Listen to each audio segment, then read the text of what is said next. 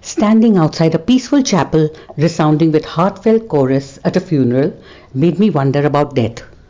Death, we all know, chances are that we will never know. So it has to be about living life and not knowing or worrying about the when. Besides, how can you worry about or fear something that is not in our hands? On second thoughts, if you're dead, you're dead. How does it matter anymore? Morbid? No, I think it's the truth. Think about it. In fact, sometimes there is just no explanation as to why the healthiest person on earth or the youngest person leaves the earth. Death is a one-time blow, while life is a continuous summer breeze.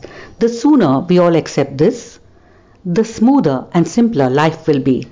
We will all lose loved ones along the way, but life goes on. It is said time heals. Perhaps, perhaps not. I will always resent the loss of my mother to an accident.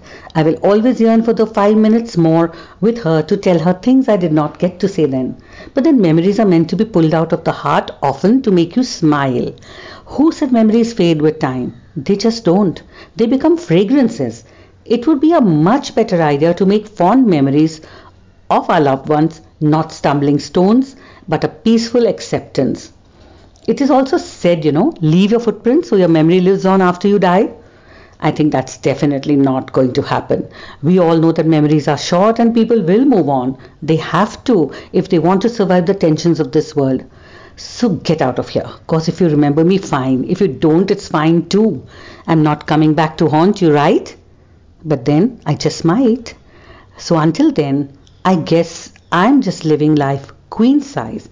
For today, I'm still alive and kicking.